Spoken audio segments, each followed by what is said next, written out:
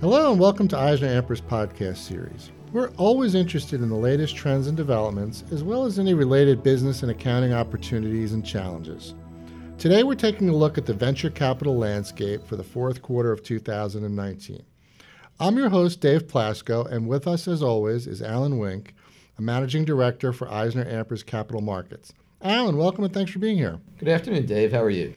Good, I'm doing well. So tell us, we're not only reflecting on the final quarter of last year, but we're really, thinking in terms of the decade as well. So from a high level, give us your takeaway from the 2010s. It's funny. The last, 2 years, 2018, 2019, they were really great years for venture capital investing. And I actually went back and looked at, the first 8 years of the decade. And it really has been a tremendous 10 years for VC investing. Over $760 billion of venture capital invested in the U.S. in the decade of the 2010s has really spurred innovation in many areas, including artificial intelligence, streaming video, digital health, just to name a few. If you think about some of the great tech companies of the decade, probably the one that comes to mind first, really is Apple. 10 years ago, Apple had, a 3G iPhone that was selling for, under $200 and had a 3.5-inch screen. And you fast forward to 2019 and the iPhone 11 selling for a little under $1,000, almost a 6-inch screen, great displays, infrared probes. 10 years ago, Apple didn't have products like, the AirPods. They didn't have, video and game subscription services, which today in its own right is a $50 billion a year business for Apple. Mm-hmm. So I think it's really been a great decade for technological advancement and development. Okay. Let's bring our attention back to 2019. What are your thoughts for that year in particular? Great year for VC investment, about $136 billion invested. The second best year of the decade in terms of VC dollars being invested in the space. Mega deals or deals over $100 million still tend to be the norm. 40% of the VC dollars invested in 2019 were actually in mega deals. There were 237 mega deals last year. It was the largest year ever for mega deal activity. Okay, good. Now, I'm reading about a few possible IPOs on the horizon, such as DoorDash and DraftKings. Is there anything that these companies can learn from IPOs of the past year or the past decade? Anything going to change about the way IPOs happen? Well, to set the landscape first on IPO activity, last year we saw $250 billion of VC exits, VC-backed company exits. Probably about 75 to 80% of those were for IPOs.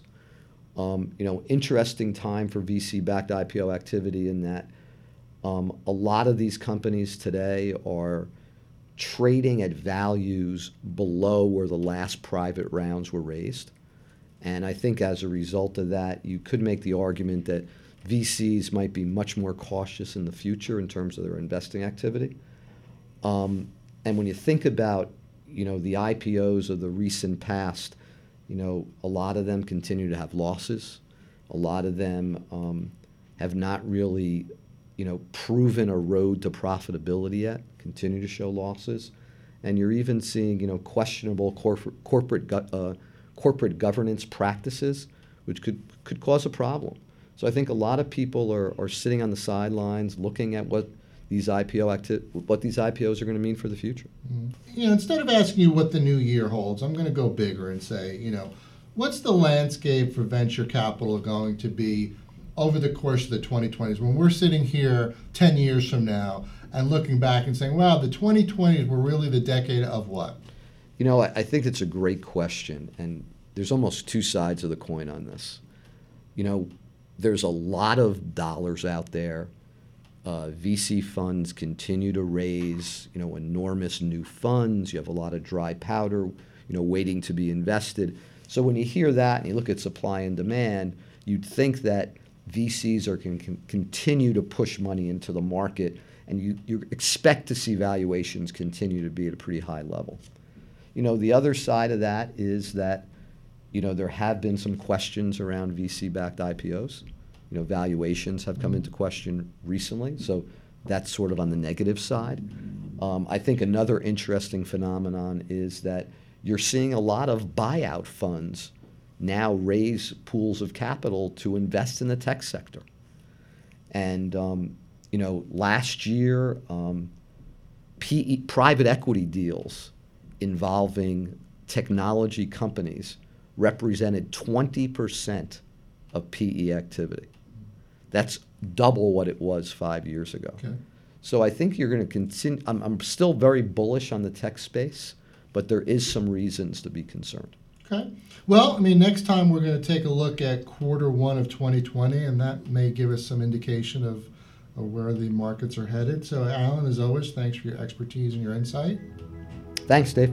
And thank you for listening to EisnerAmper's podcast series. Visit EisnerAmper.com for more information on this and a host of other topics. And join us for our next EisnerAmper podcast when we get down to business.